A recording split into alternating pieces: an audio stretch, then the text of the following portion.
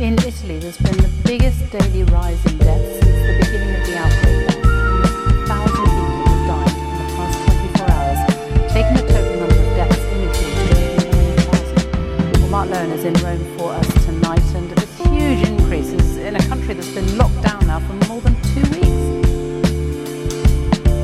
Yeah, really shocking figures, Sophie. It's like Italy is losing the equivalent of a village a day. 919 deaths in the past 24 hours. That's over 200 more than the previous one-day rise. In the northern region of Lombardy alone, 540 people died there in the past day.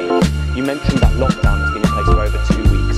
It is flattening the curve. The infection rate is slowing here, but the progress is slow and it is uneven, and the awful news just keeps on coming.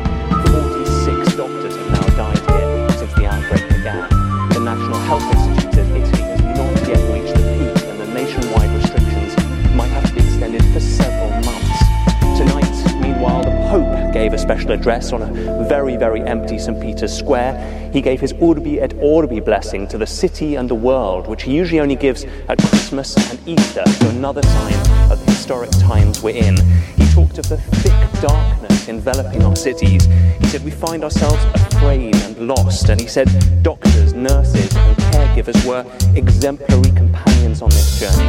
But in truth, Sophie, Italians are finding it hard at the moment to keep the faith. They are hoping, pleading, many of them are praying for that peak to come.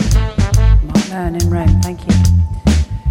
In Spain, the number of coronavirus cases continues to increase, with 769 deaths in 24 hours. With so many critically ill patients, it has meant that more and more are dying alone because their families aren't allowed in. It's putting an enormous emotional strain on families and on medical staff, as our correspondent Damien Grammaticus reports from Madrid. From his bed, he waves, a moment of triumph in a Spanish hospital. He's their first patient well enough to leave intensive care. The medical staff are the only people there to see.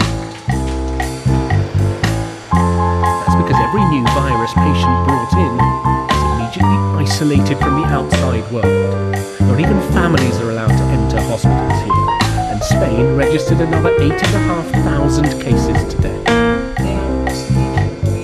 It's the awful reality Esther Garcia is facing. She has COVID-19 and tried to isolate herself, and she thinks she may have infected both her parents, Maria Pub and Constantino, both now positive, both in hospital and beyond her reach. You cannot hug.